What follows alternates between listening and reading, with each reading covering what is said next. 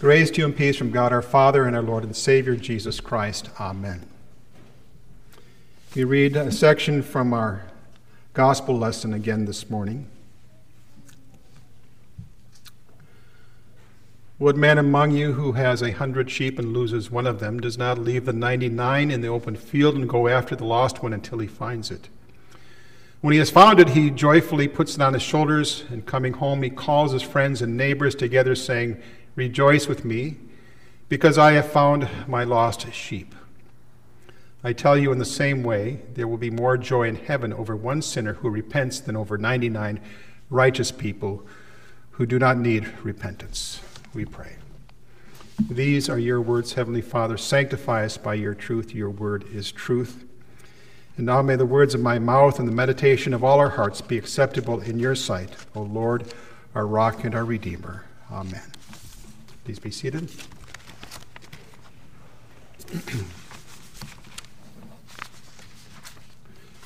In the name of Jesus Christ, dear fellow redeemed. Again, we will focus on the Lord's Supper, but we can use our gospel lesson as an introduction to the Lord's Supper. We have been found. We are those sheep who once were lost, but now are found. We live in repentance and faith, and we want to make sure that we continue to live in repentance and faith.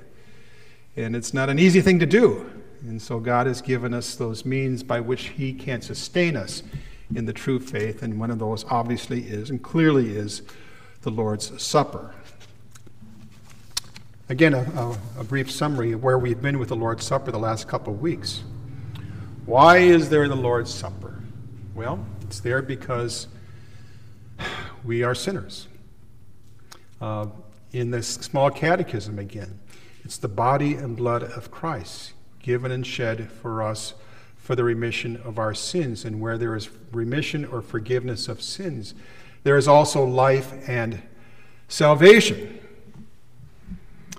And then I also, the first week, talked about the history of every Sunday communion. Every time the Christians would gather together, their early church at the time of the apostles partook of the Lord's Supper. Same thing with the early Christian church in the first centuries. Same thing with the Lutheran church at the time of the Reformation. Luther never would have imagined a service without offering the Lord's Supper to those who wanted to receive it. And then we come to America, though, where there was just kind of a loss of this every Sunday communion, and it happened for several reasons. One is that there were not enough pastors, and sometimes the Lutheran churches looked to other churches that were not Lutheran and followed their lead, which was not correct. And then it just became normal among us. But we have seen in the recent couple decades more and more Lutheran churches going back to every Sunday communion. One of the things I also shared with you that first sermon a couple weeks ago was that Luther emphasized not only the forgiveness of sins, but he also said, here's why you need to receive it frequently. You've got these enemies. You got not only your sin, your flesh, but you also have the world. And you not only have the world, but you also have Satan. Now, we are biblical Christians, and so we understand life from this perspective, that these enemies are very real, and we need great strength to withstand them in this life. Today, I want to have us consider the Lord's Supper from the perspective of our neighbor. A number of years ago, a man said to me, "I really don't think the Lord's Supper every Sunday does much for me." Actually, I think he said it does. He thinks it does nothing for me, were his exact words.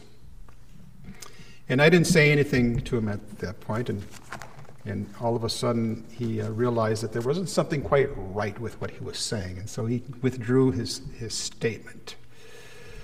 And if I would have said something to him, I would have said, who determines whether or not the Lord's Supper really benefits you? Is it you? Is it how you feel, how you see things? Or is it Christ himself who said, "This is my body and blood given and shed for you for the remission of sins"? That's really what we need to know. If Christ says it benefits us, then it benefits us, regardless of how we might feel on any particular given Sunday or time we receive the sacrament. Christ's words determine what it is and what it does for us, that it does, in fact, benefit us.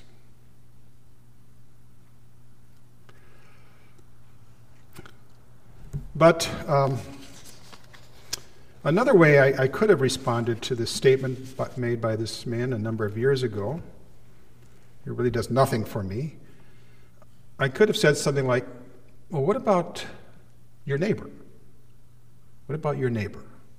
Maybe it doesn't do anything for you, but what about your neighbor? Does it do anything for your neighbor? And there are a couple of different kinds of neighbors I'd like to address today. The first one would be our guest neighbor. The neighbor who shows up here who's not a member of our church or our fellowship.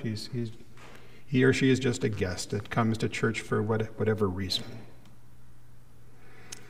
And the difficulty, as it's sometimes pointed out, is that we have this practice called close communion. It's also called closed communion because we do close it off to those who are not of our fellowship.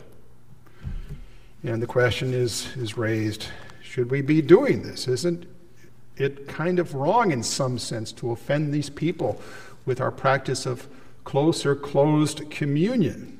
So why do we have this? Well, first of all, we have it because Scripture tells us that if a person does not come properly prepared to receive the Lord's Supper, if he doesn't come acknowledging his sin, if he doesn't come realizing that the body and blood of Christ are truly present, that he, in fact, then eats and drinks judgment to himself. It will not benefit him, it will actually harm him. And we do not want people coming here harming themselves if we can prevent them from harming themselves. But there's something else going on here, too, with our close communion. It's expressing a unity in teaching, a unity in doctrine. Consider the alternative to close communion, open communion, or something in between, you might say. Actually, there are very, very few churches that actually practice open communion in the purest sense of the word. There are some churches will say, hey, anybody can come up here. We don't care what you believe, what religion you belong to. You can even bring your dog up here for communion. Okay, true open communion. Very few churches practice that. Almost all churches have some sort of standard by which they determine whether or not a person should come up for communion. They say, well, at least you have to be Christian. And a lot of churches have other standards in place too. But we have our standard, and we believe it's a biblical standard. And our standard is unity in the teaching of God's Word. Paul talks about this in 1 Corinthians 1. He says, be perfectly united. It's implied also when he talks about the communion later on, that when we come up here, we confess together the Lord's death. It doesn't mean that he died, but it means much more than everything connected with the crucifixion, the blood atonement of Christ, we are to agree on, so we can confess that death properly together. And so we are expressing a unity in doctrine. And by doing so, we protect the doctrine of the Word of God. And we're not the only church body that has this close communion policy. The Wisconsin Synod does. The Missouri Synod has basically the same close communion policy that we do. A number of other churches do. Churches throughout the history of the world, especially the early Christian church, used to practice close communion. So let me just give you one example. And the point I'm trying to make here is that this is our practice, and we should not apologize for it. It is there to protect the teachings we subscribe to that we say are found in Scripture. So a number of years ago, when I was a pastor in Minnesota, one of my members didn't like the idea that her mother couldn't come to communion at our church. Her mother was a member of the Lutheran Church Missouri Synod. And it was a dear elderly mother, and I really cherished and loved her, but I said, sorry, you're of a different fellowship than we are. But her daughter was very upset with me, and started to raise the question more and more, why not, why not, why not? And so finally what I did is I called her mother's pastor, Missouri Synod pastor. I said, the reason I called her, let me back up. Our member was able to go to her mother's church and commune there. The Missouri Synod pastor allowed her, my member, to commune at his church. So I called the pastor. I said, you're causing some problems for me at my church here, and by allowing my member to commune at your church. And immediately he said, please forgive me. He knew right away that he had violated his own church practice. And he went on to say that the reason we have this practice in place is to protect the true doctrine. And even though we're close, we're not quite together on all our doctrines. So he understood that, and we should understand that too, and make no apologies for the fact that we have close communion here.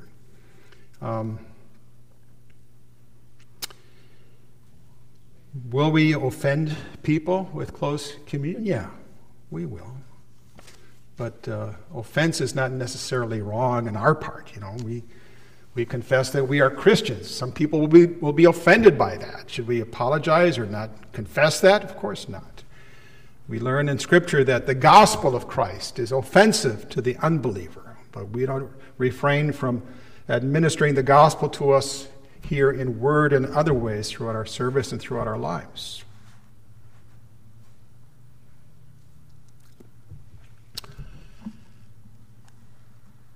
But let me now go to the second kind of neighbor. We have the guest neighbor, but then we also have the church neighbor. And that church neighbor is very, very important to us.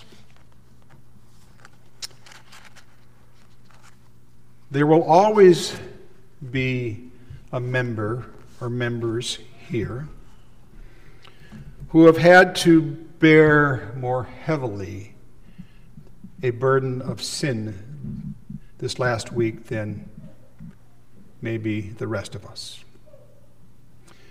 There will always be members here who have had to face the burden of the world more than others here. There will always be members here over the last week who have been targeted by Satan more than the others here. This person is our neighbor. And that person very likely desires that Sunday to have the sacrament of the altar. And we may say to ourselves, well, he can receive the gospel in the absolution, which is true. He can, and he should.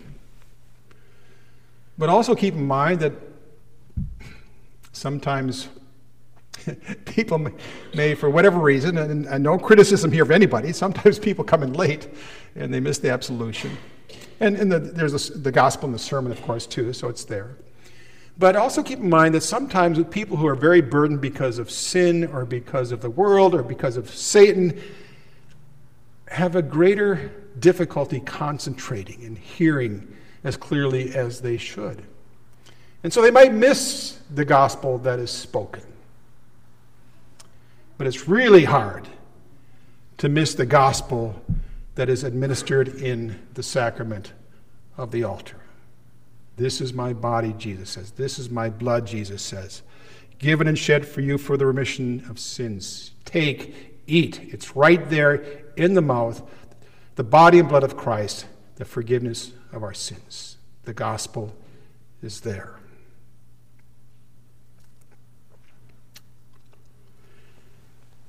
Several years ago, a man who had been counseling came to church, and he was greatly burdened by what was going on in his life, greatly burdened. And I preached the sermon, and something clicked in what I said during the sermon. And then we came to the Lord's Supper, and he literally ran halfway up to the altar to receive the Lord's Supper. So we love our neighbor, knowing that that neighbor of ours may in fact desire the sacrament more than we know at that time.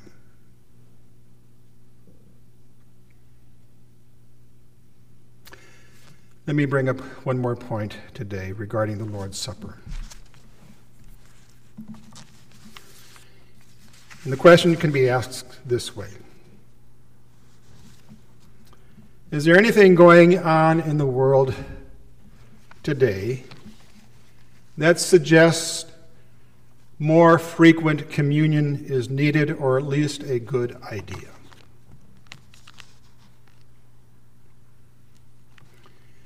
The reality is that we are leaving a Christian culture behind with ease and speed. The polls indicate this. With all that is going on in society, in the schools and government and businesses and media, especially social media, with all the temptations that are out there, perhaps like never before in our country, with the growing number of non-Christians, according to the polls again, and the lessening of Christians in society, the life of the Christian is under a challenge that we just haven't experienced, perhaps here in our country before. Maybe we have, but it's here now, definitely. You know, who would have imagined 40 years ago that a marriage could be between anybody but a man and a woman? 40 years ago, the vast majority of people said, yeah, it's a man and a woman. Today, it's completely flip-flopped, according to the polls. Who would have imagined 30 years or 10 years ago that a man could be a woman and a woman could be a man, or a boy a girl and a girl a boy?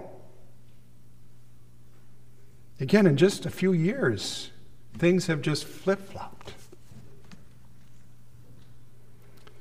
Plus, we're told that we are to affirm these new changes. And if we don't affirm them, we can easily be labeled as bigoted, or we can be silenced, or we can be canceled, or we can be even fired from a job we may have. So we do find ourselves in situations where we are afraid to state even the most obvious truths today. And so there is pressure, tremendous pressure, to compromise on certain truths, and that eventually leads to a denial of Christ himself. There is what we could call a soft persecution going on today in our country. We don't have necessarily people being thrown in jail, although that's questionable. We don't have people being put to death as martyrs in our country. But we do have a soft persecution among us, which is very real. And at this point, we don't see any let-up. There may be. God may have mercy and allow a more tolerant attitude to be taken towards Christianity. That'd be wonderful. But I don't see that in the near future. But it may happen.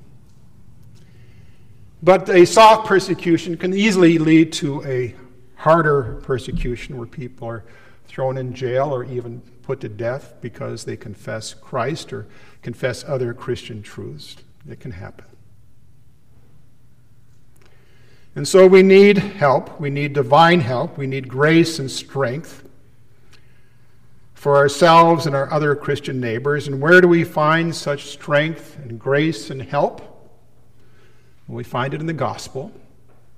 We find it in the gospel in both word and sacrament.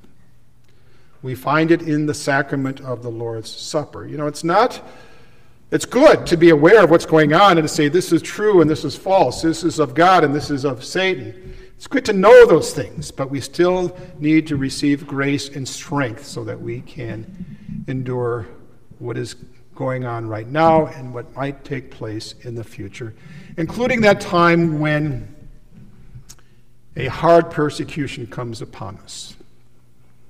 So I'm going to share with you a quotation I shared with you a number of months ago. This is the bishop by the name of Cyprian. He was a Christian bishop in Carthage in the early centuries of Christianity. And persecution was rising at that time, and Cyprian saw what was coming, and he saw the martyrdom that was going to be coming for him and others, and he was actually martyred then himself. So he wrote something that Martin Luther quoted, and he wrote this to another bishop. He said, "We must equip those whom we wish to be safe against the adversary with the armor of the Lord's food. For how shall we teach or incite them to shed their blood in the confession of his name if we deny them Christ's blood when they are about to fight? Or how can we make them fit for the cup of martyrdom if we do not first admit them to drink in the church the cup of the Lord by the right communion?"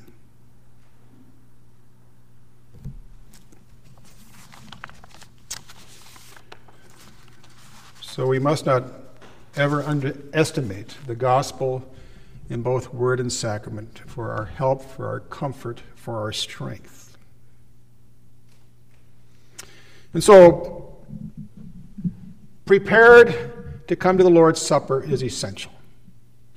We have to come realizing our sin, realizing the world is often against us, realizing that Satan is always against us and trying to do whatever he can to undermine our Christian faith. We need that divine help.